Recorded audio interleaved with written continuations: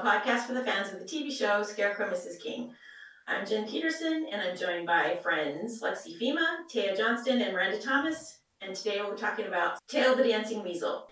So this episode, as Jen said, Tale of the Dancing Weasel, was first aired on October the 14th, 1985.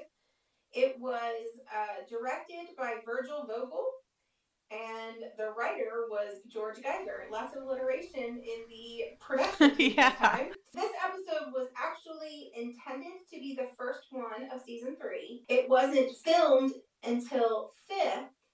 And it was actually shown on television as the 4th episode of season 3. And the guest stars in this one, there are many, and they are well known. At least they were well known to me. Let's start with the most obvious, Harry B. Thornton, who is played by Howard Duff. Howard has been in a ton of things. A little bit about him. He was born in 1913. In Washington. One of the movies that he was in that most sticks out to me was Kramer vs. Kramer. Really, if you haven't seen that, really good.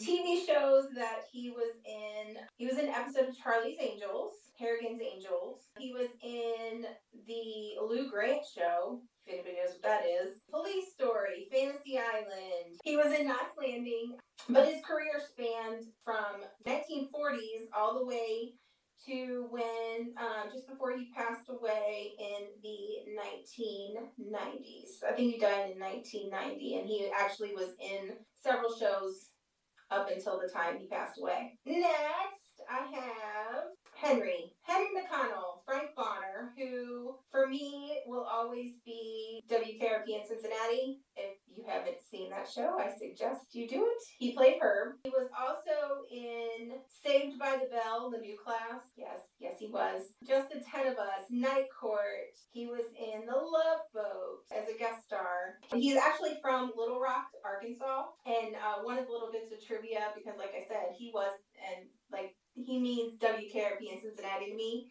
He had Arkansas Razorbacks mug on his desk in that show the entire time he was on it. Oh, that's cute. Yeah. We'll do James Cromwell, who played Gregory. He was in The Green Mile, which is one of my favorite all-time movies. He was also in the television show Murder in the First, which was only on for a season, but I loved it. He was in the first season of American Horror Story.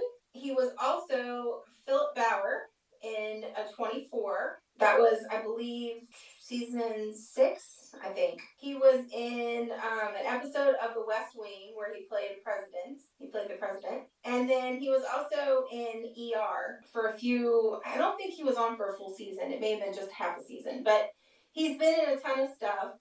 He is actually from Los Angeles, and he studied at Carnegie Mellon, which I thought was cool. Let's do Kevin Nealon. Kevin Nealon played the security guard, Lester S6. If you're unfamiliar with Kevin Nealon, I don't know what to tell you. Saturday Night Live.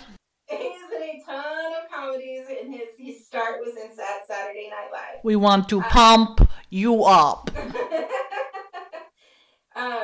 Most recently, the thing that I watched him on was Weeds. Have you watched that? Oh my God, he's hilarious on there. He is absolutely a riot on that show.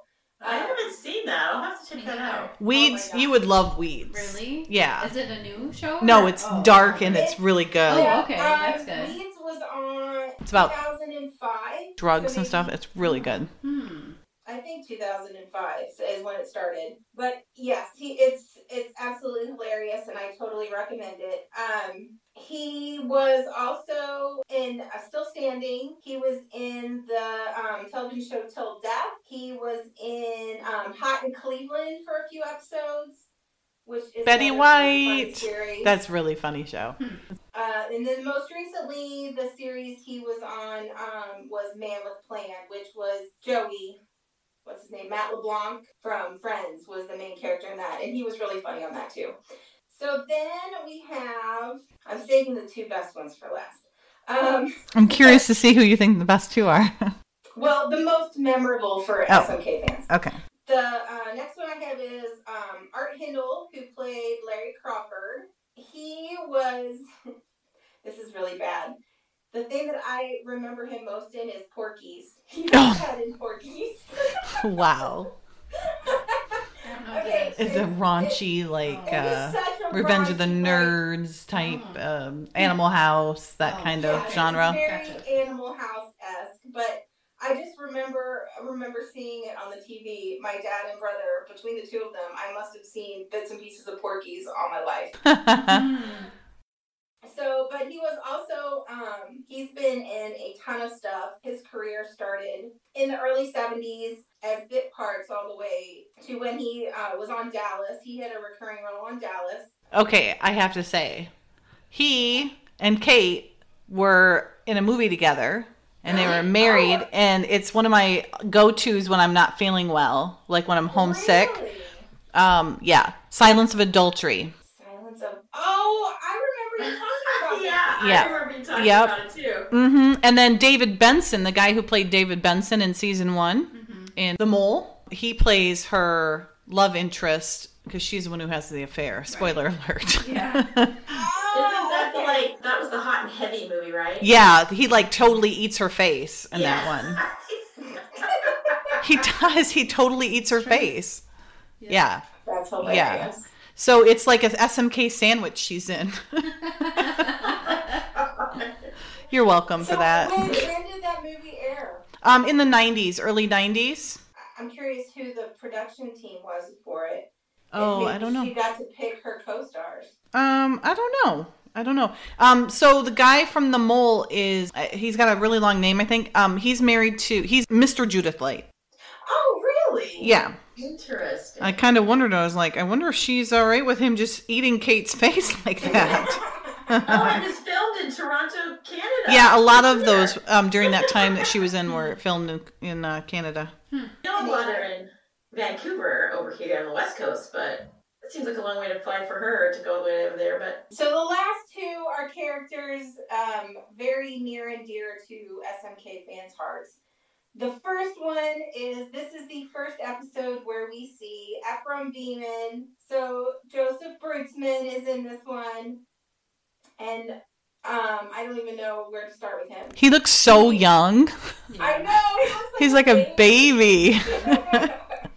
Well, let's see. He was, 27, I guess? He looks younger. Yeah, he does. Yeah, he looks totally younger. He went to Juilliard. He is a producer. He's a director. Man has done pretty much everything you can do in the production side of television. He's very kind, too. He is the sweetest person. He's the sweetest quote-unquote celebrity I think I've ever met. Mm-hmm. He's very, very humble and very sweet. Yes. The show that he has on right now is Beach Hunters, that he's a producer for. Oh, I watched that. And Log Cabin Living. Oh, I don't watch that one, but I do watch the beach one. Beach Hunters. On HGTV. He's a producer on both of those two shows. He's written, he's produced, he's directed, he has done pretty much all of it. Yes, we love him. That's the first one. The second one is Eddie Rose Smith, who played Ragmop, who is, he was born in 1949 in San Diego. A couple of really popular movies that he was in, The Big Easy, Turner and Hooch, television shows.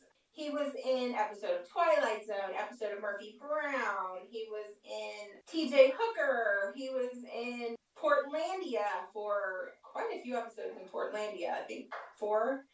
He must have been up here a long time because he was in Portlandia and Grimm, which is another Portland series. Yeah. And Leverage, too. Mm-hmm. Yeah, those are all filmed in. I wonder why I didn't run into him. Come on. I don't think I'd even recognize him if I saw him on the street. You might. He's different. Well, yeah, I might. If you saw him, yeah. In those shows, I would have, yeah. If you had seen him in the television shows, you yeah. would have. He does look a lot different than he did in SMK. Mm-hmm. Yes.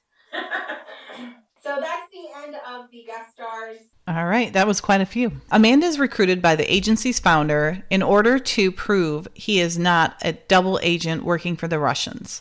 In the process, she's got to spy on her partner, which does not go over well.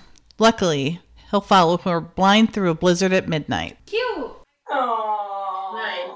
Oh, it's so precious. Okay, so we have a shooting final script, and it's dated August 15th, 1985, and we'll be discussing some of the very interesting things that, thank goodness, weren't filmed.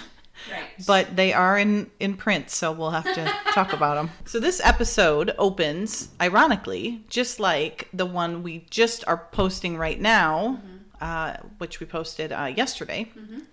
Today is Wednesday. It was on Tuesday, and it was Life of the Party, and it opens with the beautiful, gorgeous Jefferson Memorial. Same shot, though. At night, yes. Very important. At night, and it's gorgeous. But apparently we're at the State Department, and there's ComSec clearance past this point with the big red buttons everywhere. And I love Kevin Nealon, and it opens with him on there. It's so funny because you don't expect, that funny guy to be this. In a serious role. Yeah, and as a security guard, and it's just so funny. Yeah. Well, this is 10 years before he was on Saturday Night Live. Is it that many years before, really? It was quite a few. Oh, I didn't realize. I thought he was in around this time, like. It was. I think it was a few years. Now you're gonna make me look it back up again. But I think it was almost like 10 years. Like he was on in the 90s. Okay. Let's look and see before I'm wrong. And Kevin Nealon. These were probably his first roles. Yeah, These little roles. So, well, you know what? 1986. No, 86 to 95. So this isn't that. This is only like a year before. That's only a year off. Yeah. I was thinking it was way more than that. That's cool. Yeah, he looks so much younger. And then we get to see Art Hindle before he marries Kate in Sideless of Adultery and gets cheated on. It does have a happy ending, though. Spoiler alert.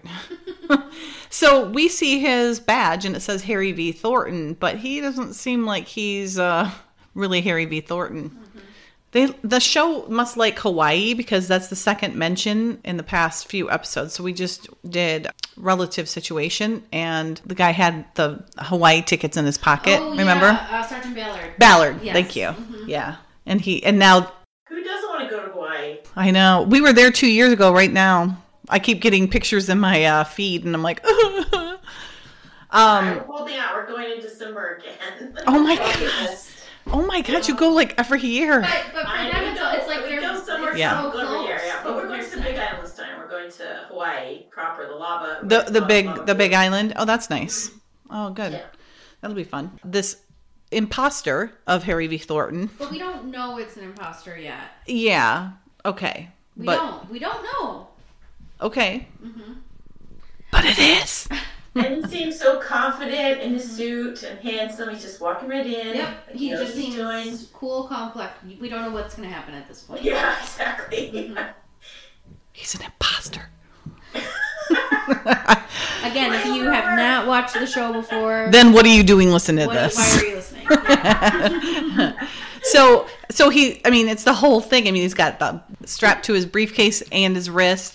And he goes in and he deliberately went to a file and pulled out a letter and took it with him. Yeah, so it looks like he's looking for something specific, but you don't know that he's there for something nefarious until he throws that firecracker. Right, in, at the you're incinerary. Probably shouldn't be there. It's magnesium! Ah! Probably not. Probably a bad But he thing. looks right at the camera as he's about to, I feel like he's looking at me when he does it. When he leaves, when he goes to exit. What is it with you two with thinking people are looking at them? No, they're just looking, and I'm stop. Just do your thing and be an actor. Don't look at the camera. Yeah. Let's just take a minute and recall the filing cabinet days. Yes. We don't really have anymore. Yes. Well, we Filing cabinets are kind of a thing of the past. we still have filing cabinets in HR. Yeah. Not that kind. Everything's electronic now. I have gone paperless. All of my paper is recycled after I scan it in. Yeah, our office is trying to do that, but it's almost impossible. I'm a small business. I can do it. Yeah, all should be, we yeah. can't. So yes, he left the little present behind and takes off, and then It's like he's going on a little stroll with his briefcase. yeah, well, it's not going anywhere without him. True. That's for sure. So then he hightails it out of there, and then all of a sudden you see flames shooting out of the filing cabinet, which is something you don't want to see coming out of a filing cabinet. No. And then you hear people yelling fire, and so they're obviously trying to put it out. And then we're in an apartment building, and Lee has a trench coat with a very high collar. Like, is he hiding a hickey or? Yeah, what would be the purpose? He looks ridiculous. In this episode, you can tell this is one of the first ones coming back from like hiatus, because he is tan AF. Like, Bruce? yeah, he's super tan.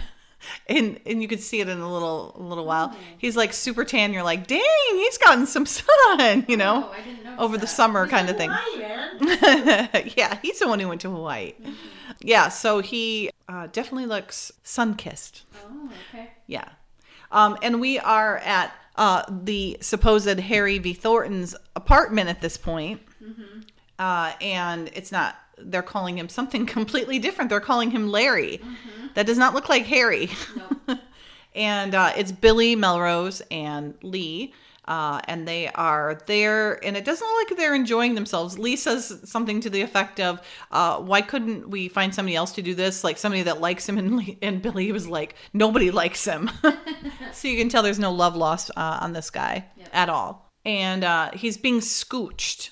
And apparently that's getting fired in agency terms. And so they've canceled his clearance. His security's been stripped, and they're taking his badge from him, and he is no longer in the spy business, as Billy tells him. Yep.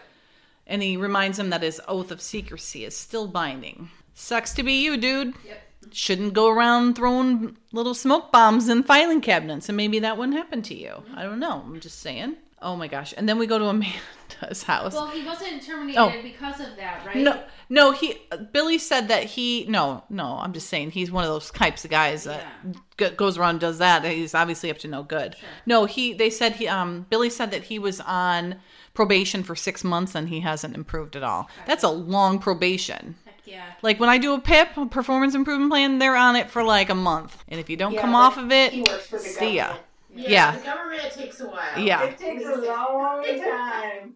Obviously. It's a long time to fire somebody with the U.S. government. Documentation. So now we're at Amanda's house, and they're obviously watching like a very 80s, like Jane Fonda type workout. And You know what? Daddy's pants match her sweater. It's a Lula suit. oh, it totally is. I love Dottie sit-ups. I know. She's like, she kind of does a half sit up and then pushes herself off the ground. Hashtag same. Another little, like, Oh, yeah. porcelain. It looks like is it a dog? Yeah, it looks like a dog. Like a dog It's- parrot. That looks like a parrot head. It looks like a dog. It's got a dog snout. Weird. That's a terrible place to put that. Yeah. Right before the hard floor on the last step. And it's white to blend in with everything else. Yeah. Kate's, though, she's just doing those sit-ups. I couldn't do those now. I forget about it. I got too many fat rolls. He says beep beep for like beep boop or something. Yeah, for he says Martian. Yes. beep, beep, beep. Yeah, the kids are cute. They're in cute rare. They're in their cute form. They have little green mustaches. A green milk mustache. Yeah, something about green milk just doesn't make me feel like I'd want to have any of that. We always wanted to put food coloring in everything when we were kids. And my mom would get so mad. I said, stay away from the food coloring. You're banned. It spills, it stains everything. Yeah, so they're having fun and they're pretending like they're Martians. It's super cute. Yep. And they're just watching their mom and their grandmother exercise. Yeah. Well, their mom exercise. In the 80s, I totally had a sweatshirt just like Dottie's. Oh, Except it was not that color purple. It was like a blue. Ooh, cute. Lexi was already talking how much she liked really it. like that sweater. I didn't. Like the purple. The blue was not as flattering, but I like the purple. Yeah, I think it's super cute. I'm not a a crew neck person. I Love don't like a crew good neck necks. sweater. Hey, those 80s fashions are coming back around. There you go. Yep. Yeah, apparently. LuLaRoe just came out with a $1 wearing jumper type thing that's awful. I'm like, Yeah, I that's didn't know so- that in the 80s. I'm Yeah, not wearing that now. No. Jumper? Yeah, it's like a one-piece Yeah. jumper. Yeah, that's so good. So not a All British jumper, not a sweater. Like a Not a jumpsuit. sweater, not a British Mhm. jumper. Like A jumper, like a One jumpsuit. Yeah. piece Oh. jumpsuit straight out of one of No. the bad clothing days. It was No. awful. No. It's awful. The Amanda says she actually interacts a little bit more with him. She's like, "What is that supposed to be?" And Jamie and Philip exchange a few words of gibberish. And Jamie with accent, "Martians like green milk." And Amanda says, "Today we're on Mars." And then they chatter. "Well, if the Martians use up my food coloring, they're going to buy me some more." They didn't put that in though. That was cute. Yeah. Oh nope, they did say it. I don't remember her saying it. I think they did. Oh, no, yeah. sorry. So Amanda says they're going to be in big trouble. And she says, in the script, she says, they're going to be buying me some more. Then we have Alexi's neighbor, apparently. Her neighbor does this stuff, and it's creepy. But- Boomer, man. Yeah, like, ew, he's looking in their window while they're working out. Like, that is creepy. Yeah, boundaries, dude. Yeah. Boundaries. You'd probably get the police called on you in this day and age. Yeah. As well he should. Yeah. Ugh. And he's just so smarmy. I don't know. I do not find this character. I don't understand why they added him. I It wasn't don't. necessary. They have a lot more interesting people that they could have brought on for longer term, such as Mr. Brand. Example number one. Speaking of creepy guys. No, Oh, he's not creepy. I'm He's sorry. charming. It was cute. You know, I can't get it. I was We've just already done this teasing. episode. I'm teasing. I just was Yeah. doing that for Yeah. fun. Good job. Great job. And that's that on that. Now I've hurt your feelings. I'm sorry. I just think that you're wrong. And you can stew there. In your No, mind. I gave you your due. I said that he's grown on me. I was totally teasing. It was just, you put it right across home It's plate not like for me. he's a Bela or something, or Bella, whatever. I didn't find Bela that off-putting like you did. Where did you guys stand on Bela? I can't remember. Were you creeped out by him? Yeah, not really, but Okay. I mean, it takes a lot to kind of creep me out. Yeah, me too. I'm creeped out and We I'm like- grew up in the 90s, so we've been creeped out a lot. So it takes a lot more now. Yeah. Yeah, I think so. But yeah, you had I just thought Bela a was definite aversion to him. quirky. Yeah, that's what I thought. But Lexi did not like him. She thought he was a bad dude, Yeah. which I found him very innocent and somewhat charming. I think you're right, though. I totally think it's generational because Yeah. we did. There was less boundaries when we were kids and growing up. Like, Sadly, yeah. yeah, sadly, yeah. And you had creepers like this looking in your window. I had a guy do that to me once when I was getting changed. He was like 16 and I was like 14, and he was like looking in my window, little creeper. Oh my god. Yeah, my dad caught him. Oh my god, my dad was pissed. That's awesome though that your dad caught him. Yeah, Did he beat him down. and my dad's like, "What are you doing?" And I'm like, "I didn't do anything. I was changing. I didn't know that he was there. You know." Oh my gosh. Yeah, it was. Did he go after him? He shoot him home. You know, he was cute, but still, ew. Consent. Yeah, right. Consent. Let me know next time. No, I'm kidding. Just kidding. Yeah. I love the little shot they have of Amanda and Dottie, like, who is this guy? I don't like Dottie's hair short. It's like, did you not learn from Kate's bad mishap in season 2? It's almost the same. Probably didn't have a choice Oh, why? What do you mean? because her hair was probably fried at the end. Oh, they you. had to cut it. So you think hers died the same way? The Yeah, same fate? Same situation. Oh. Okay, so I do want to mention, so in the script, it's very clearly spelled out that Frank Buck's character name is McConnell. Okay? It's very clear in there. It's McConnell. He comes in, he introduces himself as McConnell, and then Amanda introduces him to Dottie and refers to him as Mr. O'Connell. Okay? So I wanted to just point out how much clout Kate has that she says it in here as O'Connell, so she mistakenly says O'Connell. And not only Did they leave it as O'Connell? They changed it in the credits of the episode. They changed it on IMDb. They have it changed anywhere you would look for this. It's O'Connell. So except for the script. And even the guy saying his name. So he got his name changed just because Kate liked O'Connell better. So you got pull when you can do that kind of stuff. Wasn't it in the TV guide as O'Connell too? Yeah, that's what I mean. Everything, in everywhere you look, it's O'Connell. But in the script, it's McConnell. And he even comes in, it's McConnell. And then from there on, it's O'Connell. Like, he changed his name. Like, well, Kate wants it to be O'Connell, so I've changed my name to O'Connell now. It was probably just also her having it right. You know what I mean? No, So, in the script. her having the right name. No, in the script, it's written as McConnell. So the writer said it as McConnell. But when she said it, she changed it, right? She said O'Connell. Right. So, like, when it comes out, they want her to be right. Have the right Oh, name. that's what I'm saying. Yeah. So she's got that much clout that she's like, they can change everything to make it so she's right. Yeah. Yeah, I mean, she's the star. Right. That's what I'm saying. That's some power. In the episode, he's kind of dancing around asking about if they'd seen the power company, and they're like, no. And then he hands off a letter that he signed for. So hairy. Oh, he's really... He's so gross. And then what he says about, oh, this came for you this morning, but you were still in the rack, so I signed for it. Like, ew? I don't know. It just seems very intimate for somebody you've never even met before. Yeah, who's just moved in. That's kind of military, isn't it? To Yeah. see the rack? Yeah, it's very Weird. strange. But then in the script, he's like, apparently the unmuffled roar of a gasoline motor starts off screen.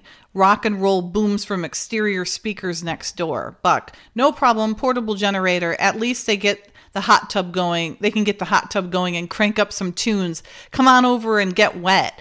Amanda says, it's 50 degrees. He goes, that's why I'm going to whip up some punch. Secret recipe. Winks. Holds out envelope. This came earlier. You were still on the rack, so I signed for it. She's like, thank you. He goes, hey, what's a neighbor for? He exits. Amanda opens the envelope and frowns, examines a calling card inside. Like, ew. I would never go near that hot tub. Yeah. Even if I'd just had a tetanus shot. Yeah. Ugh. Well, at Gross. least you just moved in. Maybe it's relatively clean from the previous owners. Yeah. Okay, Hope, maybe. but, Ugh. yeah. He's slimy. So she's like, well, you could stay here and wait. And she's kind of like, please say no. Please say no. The tiniest little calling card. So the calling card says, come see me, Zulu Blue, which means answer without hesitation. So now we see the imposter meeting with who we now, because we've watched this 80 times, know is Gregory, a Russian, who's extremely tall. Just so tall. He's 6'6". He's huge. Yes, he is, Mr. Cromwell. Yes, he's great though. Intimidating. Oh yeah, Yep. I do like him in Sort this. of character, like with authority. Like a Nazi uniform or something, you'd scare me to death. Well, anybody in a Nazi uniform would scare me, Jen. Yeah. Okay, any scary uniform. Yeah. So now Amanda goes to this apartment building, which we've seen a million times. It is on the ranch lot. It's just down the road from Amanda's house. Yeah. And we get to finally meet Harry V. Thornton, the real Harry V. Thornton. And he's got quite a few plants that he's tending to. Yes. And he's got the cutest kitty. We're all kitty people. Yeah. All four of us are.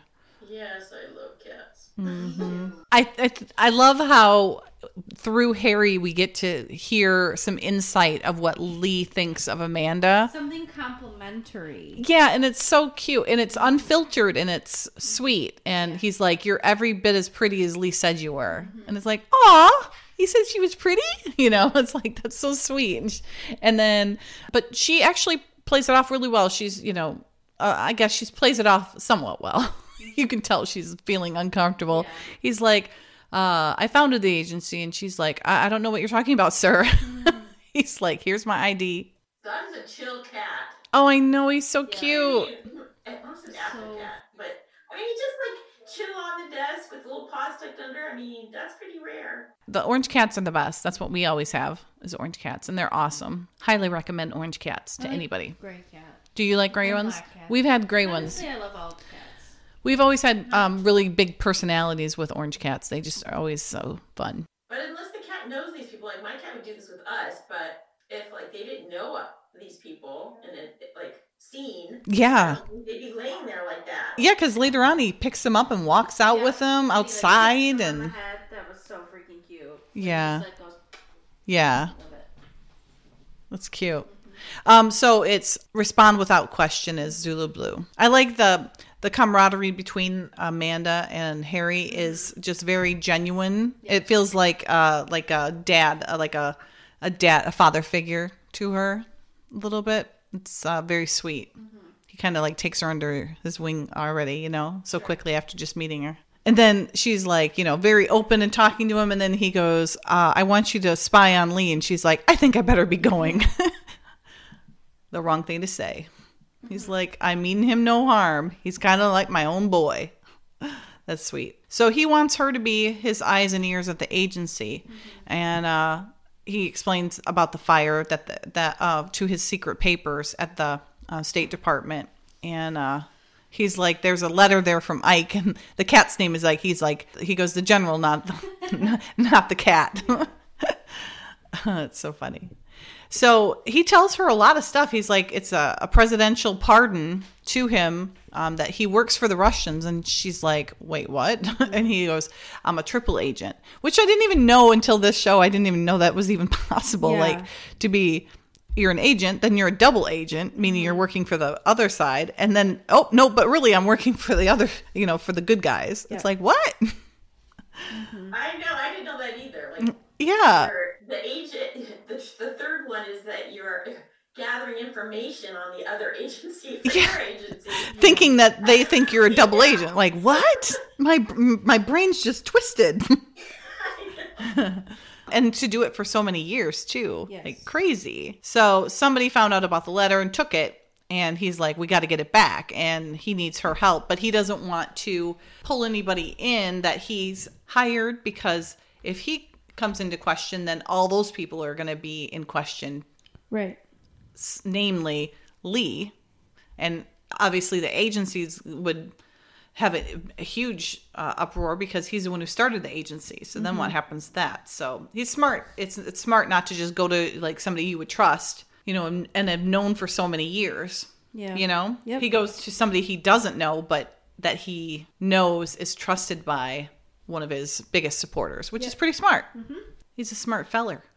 But he wants to prove that he's not a turncoat. You think he would have had more evidence than just that one letter, though? Yeah, right? Make a copy. Make copies, dude. Like something. We do learn that Lee was hired in 1973. Best year ever. And he wants to utilize Amanda because she's not really an agent, but she has access to the agency. So she's like the best person for the job. And then he pulls out the big guns. He's like, Lee says you have good instincts. He said he'd follow you blind through a blizzard at midnight. And she's like, oh, he didn't say that. And he's like, yes, he did. Sure he did. Oh, that's so cute. She was kind of like preening at that point. Oh, it's a different lady. Or she changed her outfit in front of the agency. Could be. Yeah. So now we're back at the agency and Amanda's like transfixed on the painting of Harry that just miraculously appeared now. And she was about to ask Mrs. Marston who it was. Then Billy and Lee came out of the closet. And so they were on their way up to the Q Bureau, which was Larry Crawford's old office. And apparently it's a pit. Yep. Because he was a horrible, horrible employee. And they asked her if she would be willing to help out, get it organized. I like how she grabs his arm and it's like points. Hey, do you know that? He goes, why all of a sudden interest? She's like, not sudden interest, just wondering. And he's like, yeah, I know him. He hired me. So we finally get to see the Q Bureau, which we learn to love and adore in the next 2 seasons. Yep. And it is a far cry from what it is when we see it in a few episodes. It's a pit. Well, you can't let a slacker work up in like the Cuber. I mean, you just be like sleeping up there all day and no one's watching him. Exactly. You gotta have him downstairs in front of everybody. He needs structure. Exactly. We're doing his PIP right now. He needs structure. He needs to have check-ins and deadlines. Eyes on him. See how tan he looks? He looks really tan there. I love this. He's like, Billy thinks he's going to give me this. He goes, now I know why they issue us those cyanide pills. If you make me do this, I'll take mine. He goes, That's one of my favorites. I know. And then Billy goes, feel free. I think he's got his number, you know. Billy goes, if he lives, please help him out, get this organized. She's like, yes, sir. So he's telling him, this is important too, is Billy tells him to head over to state, but they threw a blanket over it, so he's going to have to come up with something pretty good to get in there. And so, because they need to investigate, but they're not going to be able to get very far. And so then Lee follows him out because he's like, you're not sticking me with this place. You know, I've already got enough work. I don't need to add to it with all this. So then he tells Amanda to start organizing things. But there's windows. Windows trump everything. Right? Mm-hmm. Yeah. And then she runs over to his jacket and starts going through things. Mm-hmm. She's really taking the whole spying thing. Just doing fast. Yeah. See how tan he looks? He looks normal to me. But... Oh, he looks super tan to me. He looks yummy.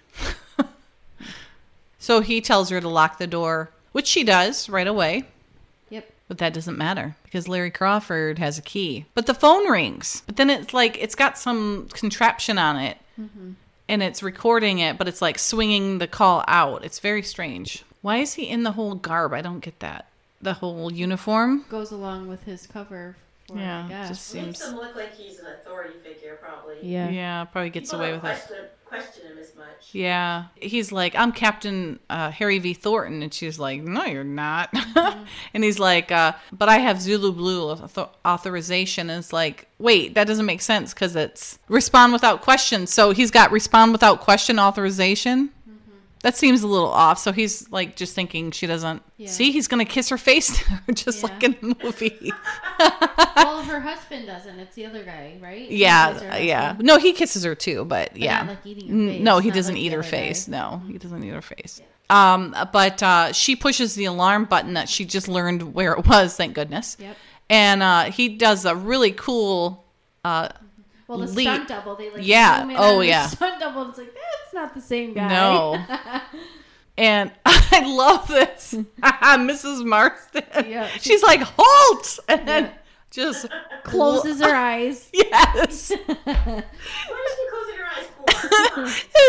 That thing's probably got a kick. It probably kicked her to Kingdom Come, man. And she just lays that out all over, and it sprays all over the walls. And then Lee and Amanda are up at the top staircase, and she looks up, and they look down, and like he goes, "Did you get him?" And she kind of looks like, "Nope." It's so funny. So Mrs. Marston is actually in Billy's office for the first time and only time ever. Is it really the only time? Yeah. Oh. She doesn't come back up there. Or down there. She's not allowed anymore. And then we got Miss Zebra. Yeah. She looks like she killed 3 zebras to put that dress together. And she's still wearing her safari helmet. Nice. No cheetahs or zebras were killed in this episode. Lexi said she still has her helmet on. Yeah, her safari helmet. Yeah, her hair. From her little hunting excursion. Oh, that's so funny. Now, Amanda gets a little snippy with Francine here because Francine's saying that the ID was real, and Amanda's like, well, this is the man who was upstairs. This is Larry Crawford, only he was in a naval uniform and he had the phony ID. Well, how could you tell it was a phony ID? No way. Francine, I know what Harry V. Thornton looks like. I've seen his portrait upstairs in the Georgetown foyer. Oh, that's just fine and dandy, but that man's ID is every bit as real as the one that I'm wearing and the one that you're wearing. That's Francine, absurd. This is crazy. It was Crawford, not Thornton. Excuse me. So now we get to meet Mr. Brutzman. He looks so So squirrely and so young. Look at him. Look at those. He's like mostly ears. It's so cute. I'm certain you're all familiar with Ephraim Beeman from the fabrication shop. All right, Beeman, what do you have to do with this? Mr. Crawford sent me a TTO requisition last month for a full legend as this man Thornton. ID, drivers, credit, voters, the whole works. He gave me the particulars. It's a perfectly good ID, standard. How long have you been with us? 2 years. 2 years. And you don't know the name of Harry V. Thornton. And you didn't check the security web for actives? In fabrication, we don't question our agent requests. We're here to help you. If you sent me a TTO for a legend as Santa Claus, I'd make it. And it would fool Rudolph the Red-Nosed Reindeer. Yeah, but this whole argument's a little strange because you have to use some common sense in applying an ID. You're not just gonna. Yeah. It's just kind of a weird point to make. That the ID is follows real, orders. but He's a plebeian. He follows orders. If someone in authority tells him to make an ID, he doesn't question it. Right. Yep. yeah, I support Beeman. Just that they're bringing him in to make the point that he made a good ID. Well, duh. But the point is, Amanda knew that wasn't him. So Right. It's pointless. I see what you're saying. Yeah. No, I agree. So now Lee's got his box from his desk down in the bullpen. So now he's obviously resolved to the fact that he is going to be the head of the Q Bureau. Mm-hmm. And I like how they're talking just out in the hallway, and then Billy sees Amanda come out, and he kind of pushes Lee over to the corner, like, let's talk over here. Like, he doesn't want her to overhear, but everybody walking by can hear. Right. Lee's thinking that Harry's not really involved, that he just took an obscure active clearance and just used it. Billy's concerned that Lee is too close to this because of his relationship with Harry. Mm-hmm. And he's telling him that he's not. He doesn't think that Harry's even involved in it. And Billy's like, hey, at 3 a.m., Crawford set the fire at State using Thornton's name. And then he checked himself in an hour later here for the first and last time. So wait a minute. No, he's saying he checked in here for the last time as himself. So right, but he's saying an hour later. So if he set the fire at 3 a.m., that means it was 4 a.m. So Amanda was in that office at 4 a.m.? No, he checked him in. Crawford checked himself in as himself. As himself. Okay, yeah, got it. Sorry. Time. Okay. No, not for the first, for the last time. For the last time. Okay, so and then he came back just recently. Yes. Okay. So all right. So they're saying he hid something. Yeah, and now he wants to come back and get it. Yes. Got it. I'm all there. It's been a long day. And Amanda's coming around, like, peeking through. Could not be more obvious. She's not a good spy at this point yet. And Billy's like, hey, you want to change your mind about the Q Bureau? He's like, yeah. It's suddenly becoming a very interesting place. How does he know? So he had his back to Amanda the whole time, but he knows as soon as Billy leaves, he's like, Amanda. And she's like, oh, just minding my own business. Fancy meeting you here. Excuse me. She's just on her cell phone conducting some business. And he's like, I don't buy it one bit. He's like, could you take this stuff up to the Q Bureau? It's better. It's desk clutter. Mm-hmm. She's like, sure, where are you going? He goes, State. That fire that Crawford said is the key to this thing. The sooner I figure it out, the sooner we can get him. She's like, right, I bet it's a doozy. It's probably better than mine. He's like, what? That's so manipulative and so clever. Yep. She's like, oh, well, I had an idea. I'm sure yours is way better than mine. And he's like, well, what do you got? Yeah. Because he didn't even think of anything. And he's like, that's right. He did say that. He goes, what's your idea? She's like, well, I'll tell you later on the way there. She just throws her badge at Mrs. Marston. Did you not see the woman just shoot up the place, Amanda? Mm-hmm. Don't make her mad. That's from the intro. Ugh. Anybody like caviar? I've never had it, but I don't think I'd try it. Ugh. Well, this Russian apparently does. Not unless there's a lot of vodka involved. Vodka, yes. So I had a theory that because Mel is so short and James Cromwell is so tall, that I bet they had Cromwell sitting just for that reason, that it would be such a juxtaposition if they were standing next to each other. It would have been Probably be hard to get them on screen. Oh my God, you'd have to have it really far, far away. Yeah. Or Billy would have to stand on like an egg carton, or like an egg, or like, box crate, whatever. Yeah, soapbox or something. Yeah. He's 6'6", yeah, 6'6". And then Mel's got to be like 5'4", maybe. Really? 5'5". Yeah, he's short. Because Kate is way taller than him. Who was it? Tom Cruise. Oh, yeah. Tom Cruise was with an actor that was super tall. They had to put him on a box so that they could put him on the screen in the same frame. Isn't that crazy? I heard that. Yeah, me too. I guess he is short. Mel and Bruce are already a lot different, and then you put in another 4 inches on top of that. Like, holy cow, that's crazy. Gregory apparently sent for Billy. He's one of his contacts, which is interesting. Like, why would a Russian agent be contact of Billy's? But he is. It's like a fishing expedition, if you ask me.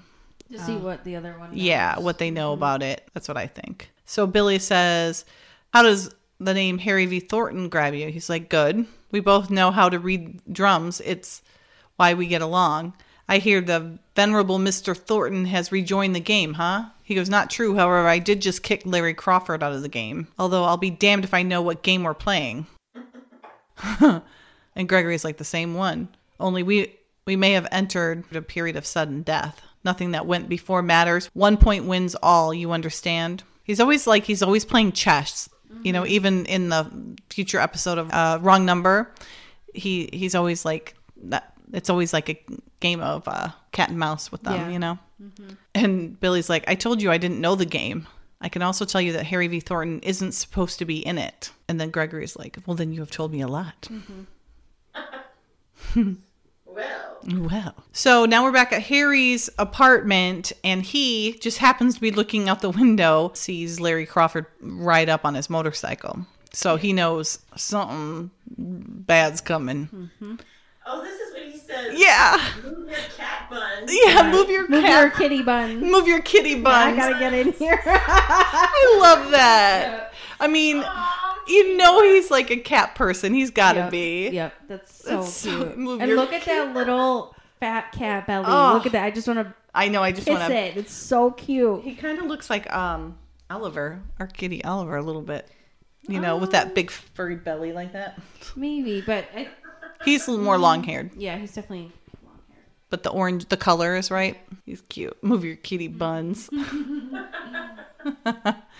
So he gets his binoculars out. That's what he needed. The buns moved for.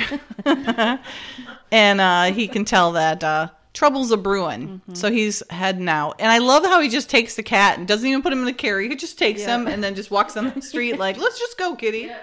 My cats would be all like, what are we doing? Mm-hmm. Where are we going? Yeah. Mine would not like that. Yeah, mine either. Well, the one wouldn't let me even pick him up. Mm-hmm. The other one I could just wear as a scarf. But so he puts a geranium out on the window because when Amanda was there, he had already given her the clue that if you see a potted plant on the ledge, steer clear because there's trouble. Yeah. So, which is a bit of foreshadowing, of course. That kitty is so cute. It is so calm. He just gives him a little kiss.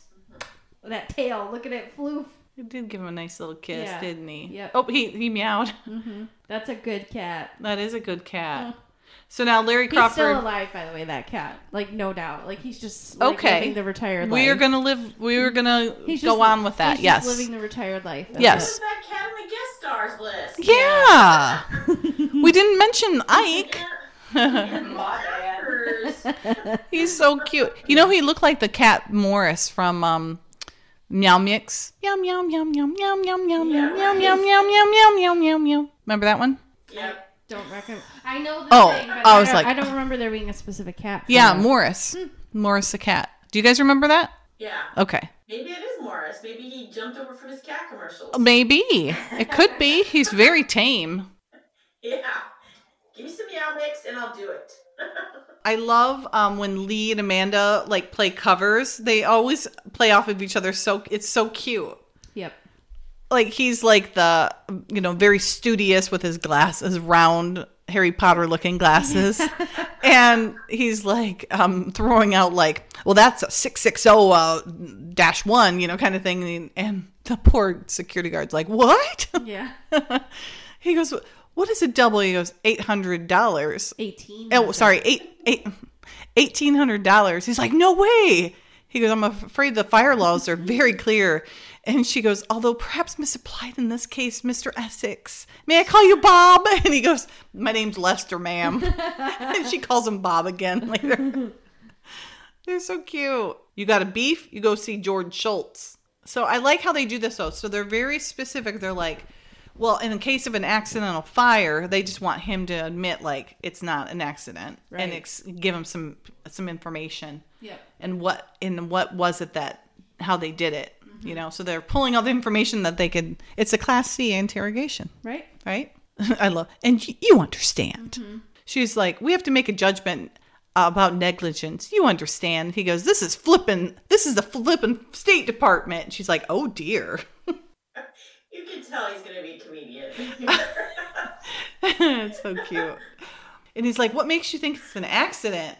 He goes, well, it says cause unknown. Those glasses are hideous. Mm-hmm. It's because the folks upstairs haven't put out an official statement. Standard holdup. She's like, security blackout. He goes, just nothing official to nobody. He goes, okay, strictly unofficial. How did the fire start and if it wasn't an accident? Arson. Dun, dun, dun. Mm. So he used magnesium just like Jen said. Mm-hmm. I'm a scientist. And then this is great too. He's like, what's in these drawers? If it's chemicals. And he's like, no, it's just papers. Mm-hmm. Files, letters. It's all been there for years. She goes, Mr. Essex, Bob. Even though his name's Lester. So then she flashes him a very young picture of Art Hindle. Yeah. And he's like, yeah, that was him. He was posing as an NSC duty officer. He's like, that's National Security Council, ma'am. Mm-hmm. She's like, yes, we know. And then he said they found the real duty officer tied up in the radiator, to the radiator. So this is where he got the actual uniform then, obviously, yeah. Huh? So now they pull up to what is supposedly outside the agency, which it's clearly not. It's in California, obviously. And he's like, okay, you can go back and do the filing like a good little woman. He does that, I added. She's like, well, why don't we just stick together? We did so well. He's like, nope. He's totally on to her. He goes, this is personal. She goes, come on, you know how anxious you already catch Crawford. He's like, I don't have to explain my every move to you. Mm-hmm. She's, no, of course not. I'll just wait in the car. No, you won't. Yes, I will. You never wait in the car, and you know that. He goes, besides, you've been sneaking around, sticking to me like glue lately. And she's like, what? He's like, is there anything you want to tell me? She's like, no. And he's like, okay, fine. I'll see you later. I like that little exchange between the two. It was adorable. Where he's like, you never wait in the car. And he goes, and don't follow me. I mean it. She goes, follow you? I don't even know why you would say that. He's like, And she's like, okay, bye. And then hurries up.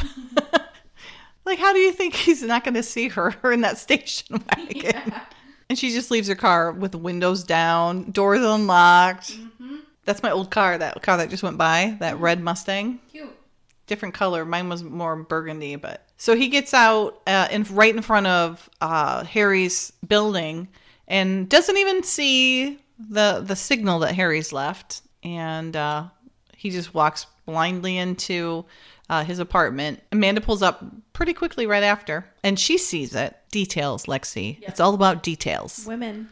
Right? Rule the world on details and... Who runs the world? Squirrels.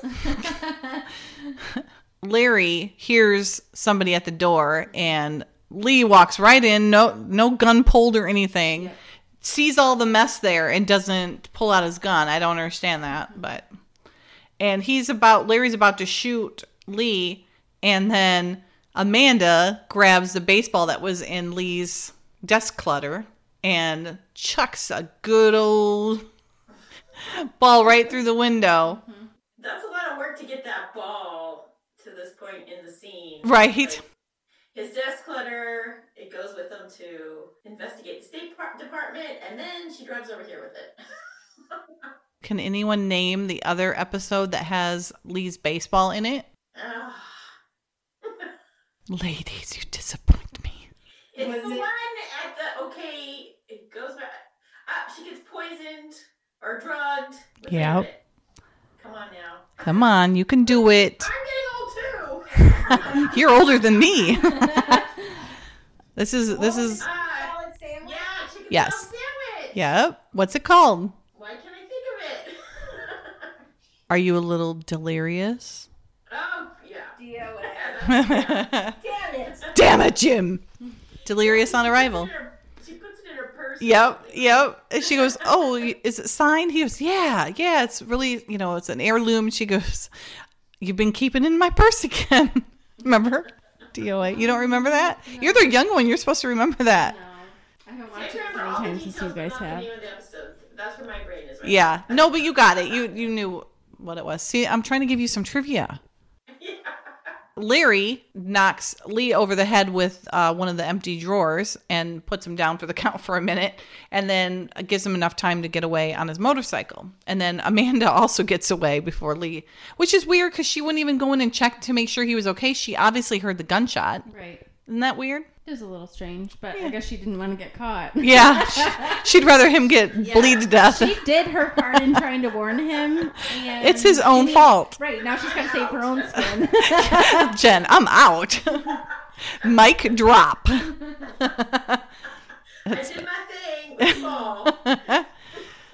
Francine, Frank, and Amanda are up in the Q Bureau trying to clean things up. They've done a miraculous job already. Yep. And Francine's getting ticked off at Amanda because she's trying to clean, and Francine's trying to set the grid to make sure they're, categorizing everything and what they found. She's even like, there's food containers. She's miscellaneous food containers they have to keep track of. So Francine tells her they need to figure out what the last thing he worked on was.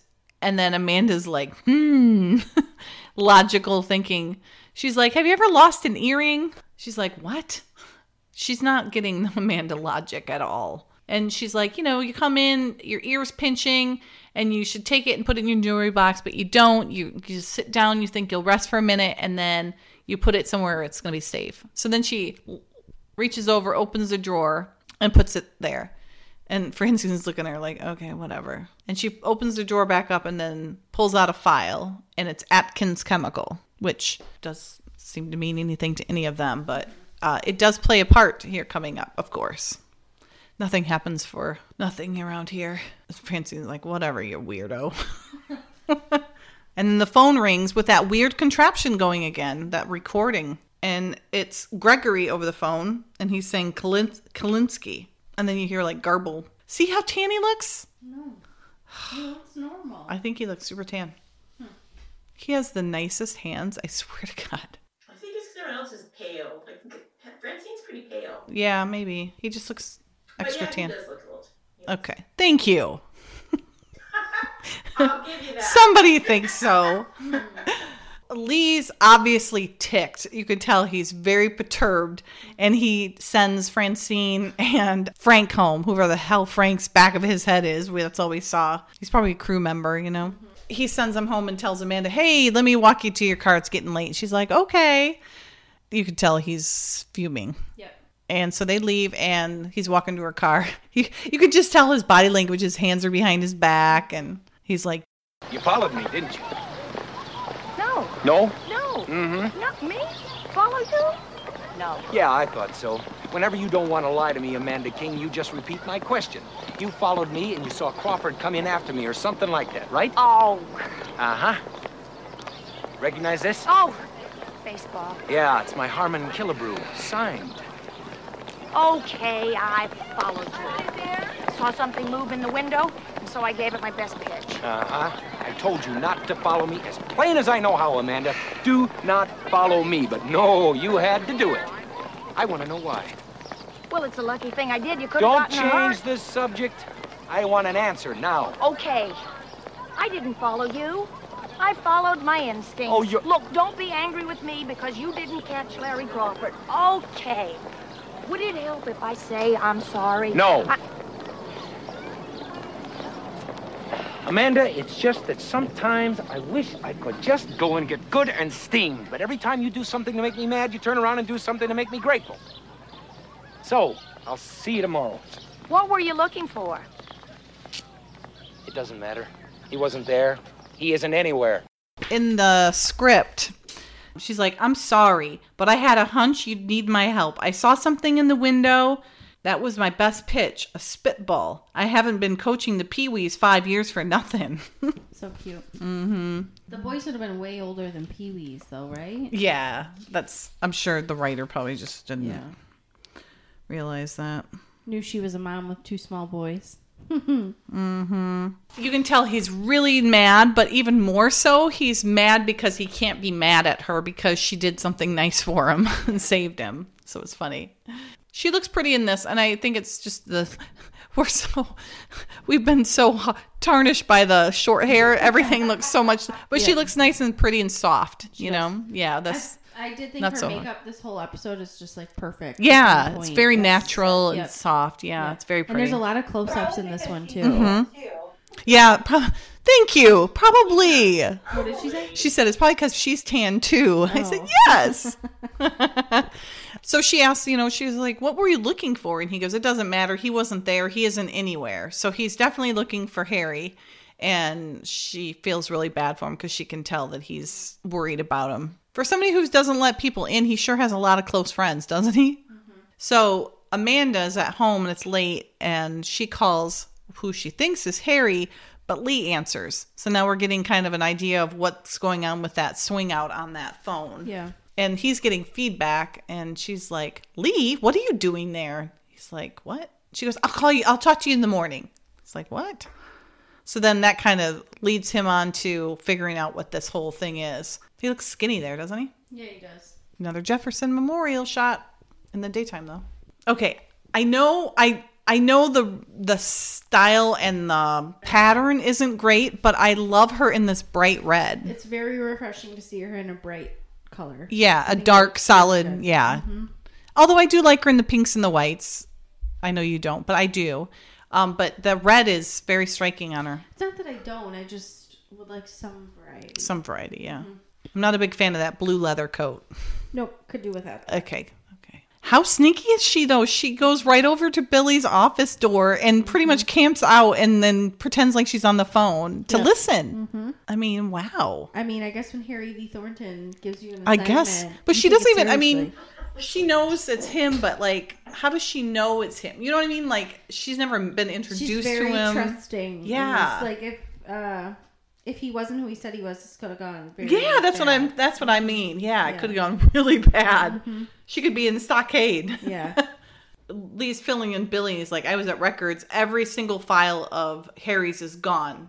24 years worth. It's like he was never the director at all. Wow. They're all gone." He's like, "How do you explain that?" And Amanda's just totally listening. And then he asks him, "Have you ever heard of Kalinsky?" And he's like, "No." And he says, "It's a code name, 30 years old, but active." And Crawford knew about it. And he's figured out that he's got Harry's phone tapped. And it's ringing into the Q Bureau. Mm-hmm. Larry's the last one to check for that Kalinsky code name. And it needs permission only from one person. Mm-hmm. Harry V. Thornton. Dun, dun, dun. Thank you. Billy wants to put trackers on Harry so they can find him. And Lee's telling him, "Don't do that. Not, on that old guy, don't do that." And then a lady comes back to her desk. Mm-hmm. Must be Billy's admin. And she's like, "Oh, thank you, Mother." Like she's having a conversation with her mom. Mm-hmm. "Thanks for letting me use your phone to totally spy on these two people here." Yeah. Lee's saying he wants to go get some shut-eye and breakfast, but he's not. He's going to go follow poor Amanda. She's unassuming, doesn't know that she's being followed by one of the best. And she gets to her car and finds a note that says, "Come see me," and a map. Why would she do this? Why would she do it? She's been with the agency for too long to take a chance like that. Okay, here's a better question for you, Lexi. Okay. Why would Harry, leave that on her windshield where anybody could find it and then go find him? Great question. How are we saying that he was in DC right near the agency? Or had somebody leave it for her? He still shared his location with whoever that person was. It's not like it was in an envelope. Exactly. And what was she thinking? Because the phone's all messed up. Right. So there's no way to get in touch with them unless he did that. But he can't just leave that on her. He sent his calling card via courier that had to sign, and someone had to sign for it. Why would he leave a map to his location when he's in hiding on the windshield of where anybody could see it? Unsecured. Yeah. Sometimes the simplest solution is the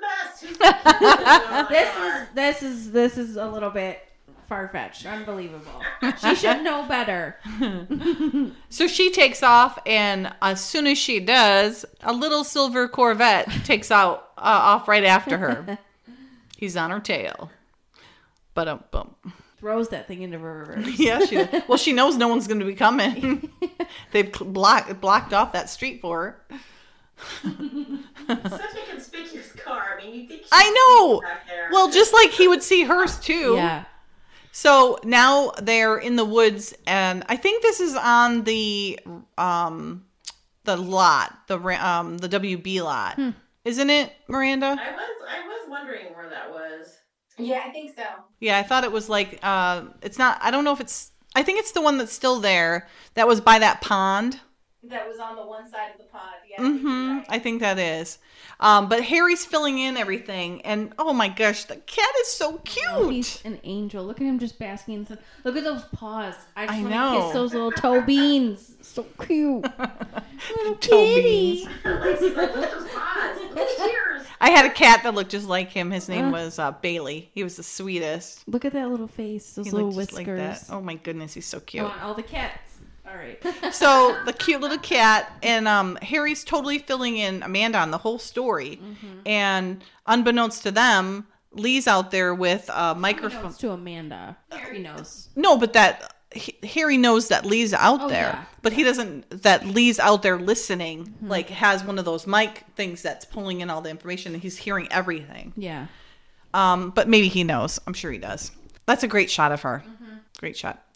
And he's explaining that the Russians call him the Dancing Weasel.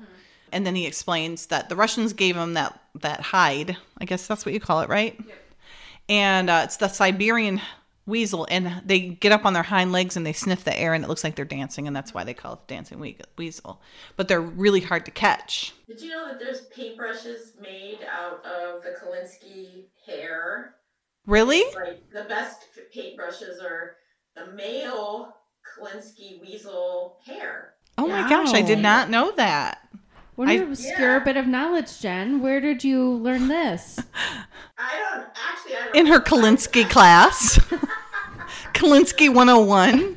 I mean, I think somebody was looking for brushes at one point, and then I remembered it after this episode. Oh my god. That's I'm not an hilarious. artist, so my daughter took an art class at one point, so. Yeah. Oh, I was thinking like a house paint. No, it's like no. I was thinking like art paint. Yeah, I didn't realize. That'd be hysterical. You'd have to You'd have to kill like I know 30 of them. They got like a full paintbrush. poor things. No. I need a 5-inch. Oh no. All those Kolinskys. Not the Kolinskys. Kolinsky for painting. Oh, that's interesting. I never heard of that. Huh. Interesting. Yeah. I mean, leave them alone. So Amanda's saying it's amazing that he could be a triple agent for 30 years and, no one catches on to it. He wants to make sure that nobody hears this next part. So he cranks up the music so that anybody listening wouldn't be able to hear him. Mm-hmm. And he's like, do you trust me? She's like, I trust the look on Lee's face when he thought you were in trouble. So you can tell they're starting to get closer in this season. We're definitely seeing some leaps and bounds in their relationship, I think. Sure. Or maybe it's foreshadowing for those leaps and bounds. There's love in the air. Yes. So he's telling Amanda he's got to find that letter. It's his only way out. And she's like, maybe you should ask him. And he's like, I got to go. I have to keep up my image and see if he can stay free for a little bit longer. And I love how he grabs the cat again. Priorities, man. Yeah, and he's going to take him with him. I love that. Man on the run with his cat. Yep. He goes, wait a bit, and then call for Lee. She goes, I don't think he followed me. He goes, of course you wouldn't. I trained him. He's not as bad as you are at following Amanda. I love how he calls her honey. Just keep looking for that letter, honey. I don't. But You don't? I think it's sweet. It's not in a creepy, condescending way. I just don't like You are so jaded. For being so young, you're so jaded already. It's funny. So I totally adore Zach Levi, and apparently somebody got offended because he called somebody honey the other day. Oh, I love him. He is so sweet, and in person he says sweetie sweetie and honey all the time, but he doesn't say it like to just one person. He says it to everyone. Like there was this whole big Twitter thing about how they were upset that he was he called somebody honey or something like that. But I was like, but he didn't mean it wrong. He meant it in a nice way. That's too bad. Okay. Okay, so we don't like him calling her honey. I like it. I think it's sweet. I see him as a father figure to her. I don't see it as something being condescending or sexist or anything like that. Is that how you felt it was? Yeah, I mean, I don't know. You just don't like it anyways. Like it's a very familiar like nickname when they haven't really known each other that long. Okay, fair point. But for her, I'm sure it doesn't bother her. I mean, anyone could call her that and she wouldn't care. Yeah. So, yeah. Amanda, not Kate. Kate would probably be like, so who are you calling honey? Yeah. So then he tells her, you got to find that letter before he does. And she's like, yeah, no pressure, man. And then he gives her a kiss on the forehead. You hate that too. No, I hate it. I hate when people kiss foreheads. That is like the grossest. Like, don't ever do that ever. Or oh my gosh. Punch you in the throat. Lane gives me a kiss on the forehead and he does it really hard. So it like goes like this and then he lets go. And I love that. No. You don't like that? Don't It's touch my interesting. forehead. Okay. Well, I won't. I wouldn't. Yeah. Oh, but good. yeah. I'm glad. Yeah. Thank you for... I was going to, but now I'm not. Yeah, don't. Yeah. No, definitely not now. No. But what about kissing on the cheek like they do like in Europe? Don't like that? That's fine. Yep, no problem. The air kiss or actual kiss on the cheek? Air kiss. Air kiss. Yeah. Well, now I know when I see Lexi next, I gotta give her a big kiss on the forehead. Oh, hell yeah. Get I'm doing that in the punched morning. In the throat, then, I'm going to Jen. do that in the morning when I see her tomorrow. Yeah. Now that I know it's going to bug her. Yeah, I hate it. So Mr. Blue Leather Jacket's coming out of the woods now. And she's like, Lee. And then she's like, aw, you really did follow me. I suck at this. And then we hear tires screeching and then somebody blowing through a garage door and it's Harry. And then he's always got to throw her down the ground. He took the brunt. First. Yeah, he took the brunt. I noticed that. Was that really her doing that? Let's go back, can we? Let's rewind the tape. Go to the tape. I don't think so. You don't? Let's see. The initial impact, no, but then right after, yes. Okay, let's see. That's my guess. Because she looks too chunky, like... That can't be Kate. She's too thin. Let's see. That looked like her. Yeah, it looked like her. I don't think it was from the long shot. It wasn't, but the short shot was where he pulls her down. So maybe he was just how they did it. If you pause it where yeah, they're both standing in the road and the motorcycle's coming that's down, definitely not her. like her. Right, it's definitely not her, and that's not her right there. But then, that is. Yeah, that's definitely her. Yep. Oh my. I know. Yeah, that's. That is a horrible shot. Do not still pause this. Yes. Which one? Just the whole, We're you know, just, like stepping through it right now. Yeah. It does not look good screen by screen. Yeah. Not a very flattering picture. So Harry is being chased now by Crawford. Mm-hmm. And then Crawford gets, they played chicken and Crawford lost. And then Harry takes off. But by the time Lee gets up and goes after Crawford, he's already gone through out the woods, but left his motorcycle. Yep, wheel still spinning. Wheel still spinning. And then Amanda gets up. I do like how in the next scene, Amanda's rubbing her elbow, like she's still smarting from falling. Yeah. That's kind of, you know, good nice little continuation there. Lee's like, well, you were spying on me. She goes, I was spying on everybody. He goes, you were spying on me. How dare you? I know. How does it feel now, buddy? Mm-hmm. Remember when you ransacked her house? And he's like, she's telling him, you know, that Harry didn't want him involved because he didn't want him to, you know, take the fall for it, you know, fall because of him. Mm-hmm. He's like, a triple agent for 30 years? She goes, that's right. And a pardon given in advance by Eisenhower to prove it. She goes, yep, locked away in the State Department vault. He goes, now we know what Crawford was doing. I guess the guy saw his career on the skids and wanted a new one with the other side. The only way to get it was to destroy the agency. So now we're back at Atkins Chemical, and Crawford's got his tail between his legs, and he's trying to give back the $50,000 to Gregory. And Gregory's like, sorry, dude, you're going to die. Yep. He's like, I put it in my office for safekeeping. He goes, pity you can't get a hold of the fabled letter.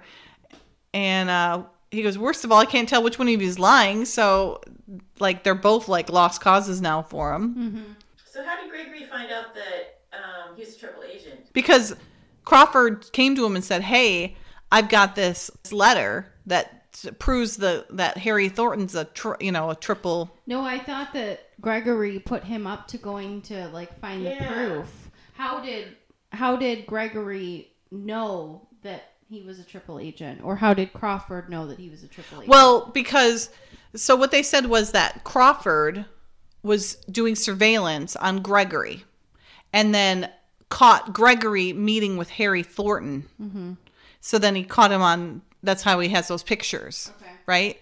And he caught them on having those conversations, and then he must have found. I don't know how he found the letter because it was, stashed away. I don't know who. How would he know to go to look for? Because he you said it, I think, in the beginning, like he knew exactly where he was going, what he was looking for. Right. So was that ever explained? Or no, I don't think so.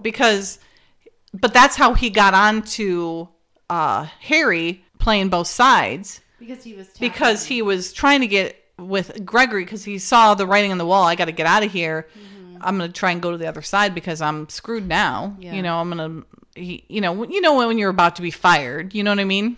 So you start scrambling. Harry's retired and maybe he's meeting with Gregory, kind of like Billy Melrose was. But that would lead you to know that he's a triple agent. There's a letter in this. Yeah, I don't know. They don't really explain that. I'm not sure how he knows about the letter. Mm-hmm. Like if he just stumbled upon it, that's one thing, right? If like he was doing something and then found it and was like, "What?" It's a huge cover to have to hope to stumble upon something. Because how else would he know? Because it was the only people that knew was Ike, Eisenhower and Harry. Mm-hmm. So how would he have found out otherwise? I don't know. That's a big, huge loophole. Right. I don't know. Plot hole. Fix it. Was there something in the script about it?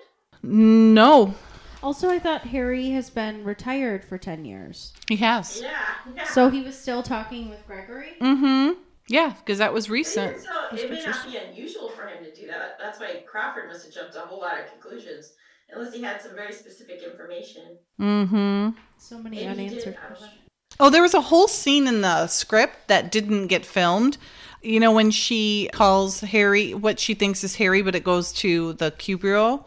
She's like, "Lee, what are you doing there?" And he says, "I work here late as it happens. Hold it. I'm getting feedback." She goes, "You work there? Where are you?" And just then a terrible crash sounds from outside Amanda's house, the one note of a stuck car horn continuing off screen. And Lee says, "What's that, Amanda?" And Amanda says, "There's been an accident or something. I'll see you tomorrow." They hang up. Lee shakes his head with bewilderment. Jamie and Philip lead Dottie down the stairs and crowd the window. Amanda takes her overcoat off the rack.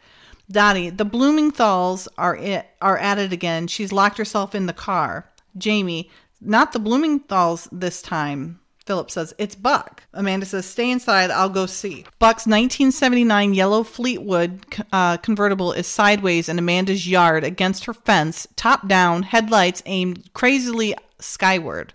Buck is slumped over the wheel. Amanda comes out, sees his condition, runs to the car. Amanda says, "Mr. McConnell, are you hurt?" Amanda puts a hand gingerly to his head, and Buck turns, focuses, and sits back. The horn stops. Buck, why do people honk like that? It's so rude. And Amanda says, "Do you know where you are?" And he says, "No, but it's sure cold.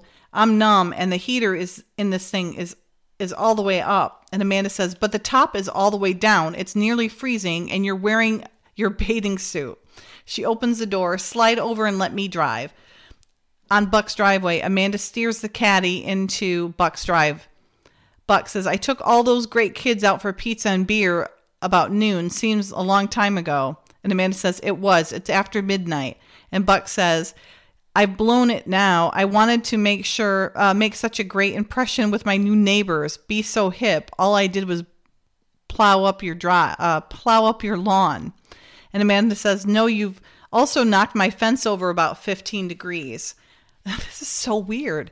And Buck says, "I try harder than anybody. Well, not everybody. 94%. That's an accurate figure. I'm very good with statistics."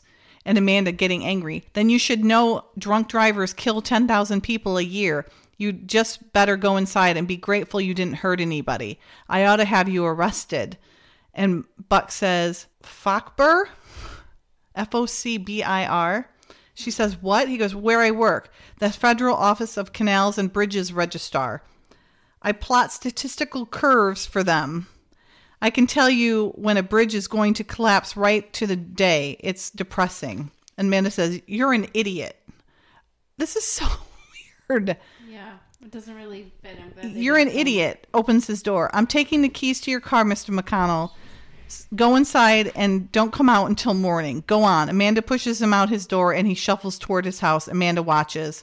And Amanda says, continuing, what a jerk. This is so weird. Very strange. I'm glad they took that out. That was very odd. But I do not see anything in here that gives any understanding of how Crawford got onto that letter.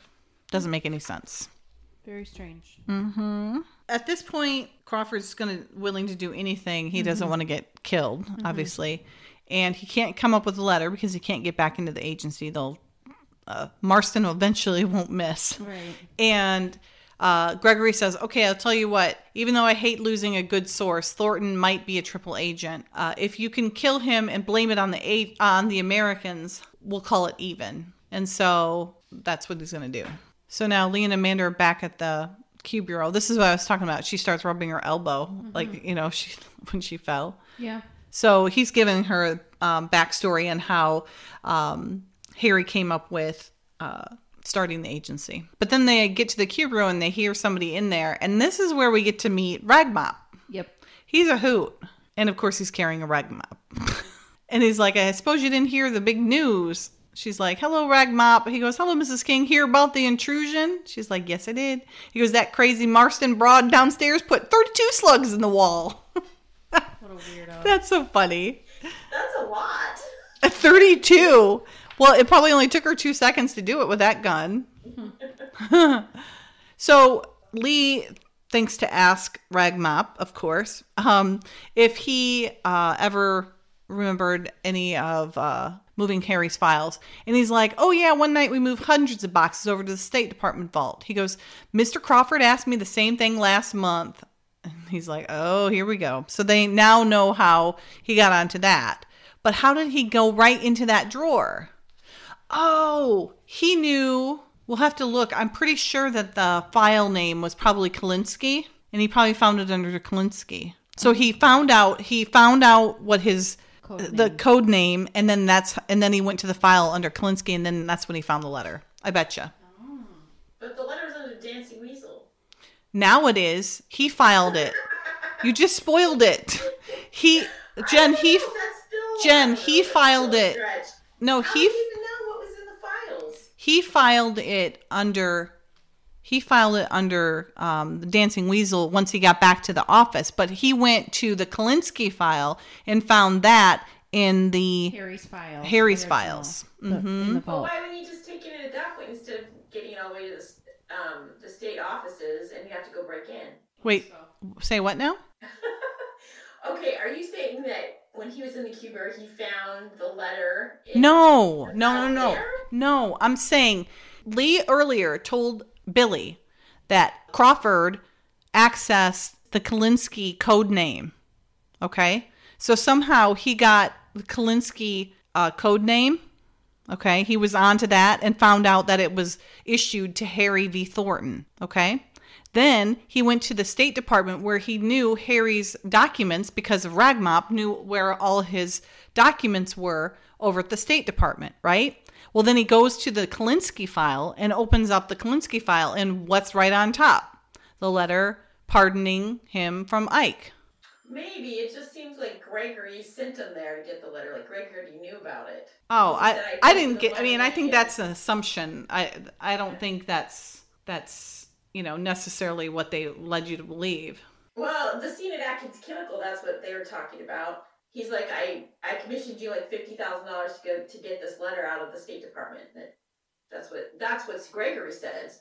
I don't know. They don't really show what. But we could extrapolate that he was looking for a file labeled Kalinsky. Yes. Okay.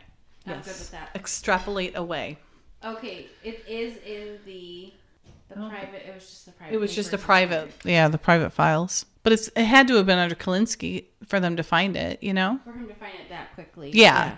And then right on top, obviously. That's only. I mean, it's the only thing I can think of. It's the most plausible of the information that we were given. Yep. You'd think you'd just put in a little more time perusing the file. But Yeah. It seemed like he just knew what he was looking for, but who knows? It's probably not that important. To the plot, you know. Yeah. I love how Ragmop's like, he's a fine man. Of course, he is from the older generation. Mm-hmm. He's like so offended that they're kicking him out of the Q Bureau. All right. So Crawford found the letter by searching Harry's private files and then used Harry's clearance to go get the file. And then he started calling, Lee picks up the phone and starts calling Harry's number. And he's like, the one you called last night. And then it rings back. So he explained to Amanda that they had to swing out so that any calls would be filtered through to go away from, it wouldn't come through the switchboard. It would just come right into that office. Mm-hmm. So Lee's explaining to her how all those calls that he's tracked have come in, and it's just Gregory and Kalinsky. So Gregory and Harry. He's like, let's look in the file cabinet and the vault for a file on Gregory. And then they happen to pull it out, and what do they have in there but pictures that Crawford took from his surveillance, and it's got a picture of a plant, and he's like, where's this? And Amanda just happens to know because she found that first folder from Atkins Chemical. Mm-hmm. Of course. All coincidental. So she explains it's Atkins Chemical, and he rushes off to do it, but not before telling her not to follow him. He goes, no, I mean it. I'm not just saying it. And of course she listens. Yes. He's like, finding that letter is worth 10 trips like this. And he goes, and don't follow me. She's like, what? And he goes, where have I heard that before? So he heads off to what he hopes is the 2:00 meet at Atkins Chemical, mm-hmm. which he's totally spot on, and that's where it is. But who gets there first is Larry Crawford, and he sets up to shoot poor Harry with his members only jacket on. Yeah.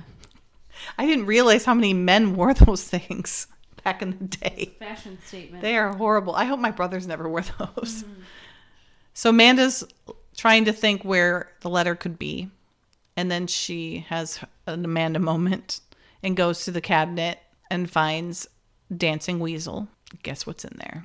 Lexi, guess. I bet you can't guess. It is the letter. It is. She takes off without even her purse for once. Yeah. Find that tail in the Dancing Weasel. Yes. It's showing his tail. There's no actual car chases in this one like there is in almost every single episode. Refreshing change of pace. Right? Mm-hmm. So Gregory and Harry meet, and he's telling him that, I know you're a triple agent. I can't prove it, but now I can't trust you. I don't know for a fact, so you're going to die. And then he's like, well, are you going to do it? Like, when will it happen? But Harry tries to tell him, like, Crawford doesn't know anything, but he knows. He knows that Gregory can't take the chance that he could be a triple agent. So he's going to have to take him out. Yeah. But of course, Gregory doesn't get his hands dirty, so it won't be by him. Hurry up, Lee. He needs you. Gregory seems remorseful that he's got to take him out. He's like, we've done some great things in the past. Yeah, I mean, he doesn't want to lose his source, like he said. Yeah. And he doesn't have the confirmation, even though he can't take the chance. Right, he can take the chance. So Gregory goes to shake his hand, and Lee sees Crawford about to blow Harry to Kingdom Come. Mm-hmm. And so he shouts out to him to get him to move. And then Harry goes after Gregory, and Gregory gets caught. Something that he will be doing again in another future episode, getting caught. And then Amanda shows up with the letter, and poor Lee's about to get, in the stomach. Mm-hmm. Gun in the stomach. When your bullets are out, start throwing your gun around. That seems to be what the bad guys do. Poor thing. Oh, we got him with a right and a left. And steam? He doesn't even handcuff him. Like, he's knocked out cold, but I mean, can he take off when he wakes up? Gregory's got his hands cuffed. Mm-hmm. Oh, Amanda comes running up, and she's like, I found it. And he's like, she goes, it was filed under Dancing Weasel, just like we should have thought. And he goes, no one would think that. That's pure instincts, Amanda. Is that a compliment, you think? Oh, totally. What's the deal with Lee? He can't go down the rest of the steps. He's got to jump over the rail like a big stud muffin. Did you guys see that? In front of his mentor. He's got to show off a little. So spry. Like, I'm still a young spry agent. Lee's like, I was worried about you. And he goes, I was in good hands. And she's like, oh. And then we cut to them apparently going back to the cabin that Harry's staying at. And they open the back of her wagon and they've got the picture that Mrs. Marston like tore up with her 32 slugs in the wall. Yeah. Those are the biggest pockets I've ever seen on the front of a shirt. On front of her shirt? Yeah. Yeah. They are big. Like they cover everything. Like it's her whole like boob. But you know what? It would probably cover like this. They're not that. Oh, come on. She's pretty thin and shirt. It could be she's never had a baby, Jen. I had a lot of breastfeeding shirts. I had 3 kids. Oh, did you? I no. I'm not going to even go there. I did not have that many. So Amanda's like, are you sure we shouldn't have gotten this repaired first? And he's like, oh no, if I know Harry, he'll like it just the way it is with the big bullet holes sticking out of it. Luckily they didn't shoot the cat, any holes in the cat. True. In the script at the end, Amanda says, I guess you're right. The dancing weasel showed them his tail again. That's how it ends in the script. Okay. Interesting. What'd you guys think? I like that one. I think that one's cute. Yeah. It is a cute episode. It's cute. Yeah, I like the little insight that we get from Lee without it really coming from Lee, so you know it's more authentic. You know what I mean? Like it's unfiltered. I sort of feel like it's like the cat out of the bag situation. Like now that Amanda has heard it, like he seems a little more flirty. Like yeah.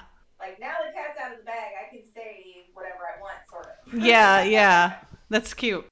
But I think it shows too that he just likes being partners with her. I mean, they're creative together. He took her to help get in the State Department.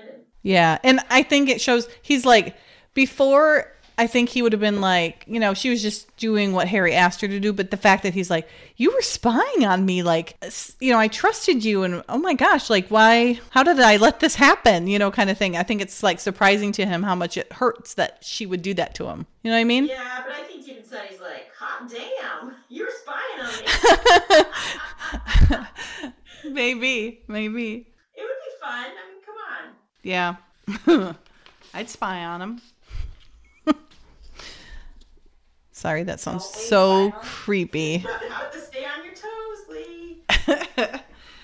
It's time for Dottie's Bookshelf, where we'll provide recommendations for fan fiction that tie into this week's episode. Our first recommendation is a missing scene from tonight's episode, Tale of the Dancing Weasel, written by the Dragoness 821 in August of 2016. It has about 1,800 words. This is a cute little addition to the tag. How did the conversation go with Harry when Lee and Amanda brought him the painting? You'll have to check this story out to find out. Our second recommendation is A Tale of the Dancing Weasel Tagalog, written by Amber Stockton. This author has another take on the episode tag and how it should have gone. Be sure to check that one out as well. As always, we will link these stories on our website at mkcpodcast.com in the show notes. Ernie the Camera brings you the video vault for The Tale of the Dancing Weasel. And this is where we find videos that are relevant to the episode we're talking about. And the first one we're going to talk about is this from the song Private Eyes by Hall & Oates, with a video that was created by Lyric Girl 81. And Private Eyes is a classic kind of 80s song, but in this case, the fun part is I'm saying that it sort of flipped over on Lee. So maybe the song should be Private Eyes watching Lee.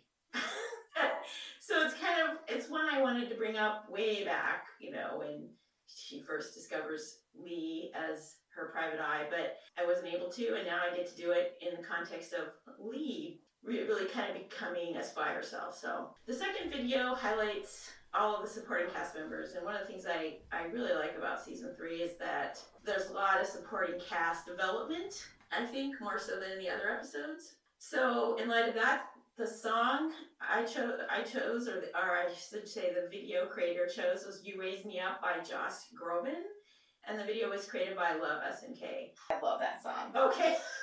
Sorry. Yeah, it is a really pretty song. And the neat thing is it's all about those supporting cast members, I think. That primary cast group, but also some of the newer ones we're seeing here in season 3. So we'll see more of them. So that's good in season 3. So these videos can be found on YouTube, and we provide links on our website at nkcpodcast.com. Thanks everyone for joining us for this episode of Mrs. King's Chronicles. If you want to participate in even more fun, be sure to check us out on Facebook and Twitter at NKC Podcast and in our private Facebook group, Mrs. King's Chronicles. For the group, if you want to join, just go ahead and request and answer the questions and we'll get you added quickly. Join us next time as we discuss the season 3 episode, Over the Limit. Thanks everyone. Bye. Bye. Bye. Bye.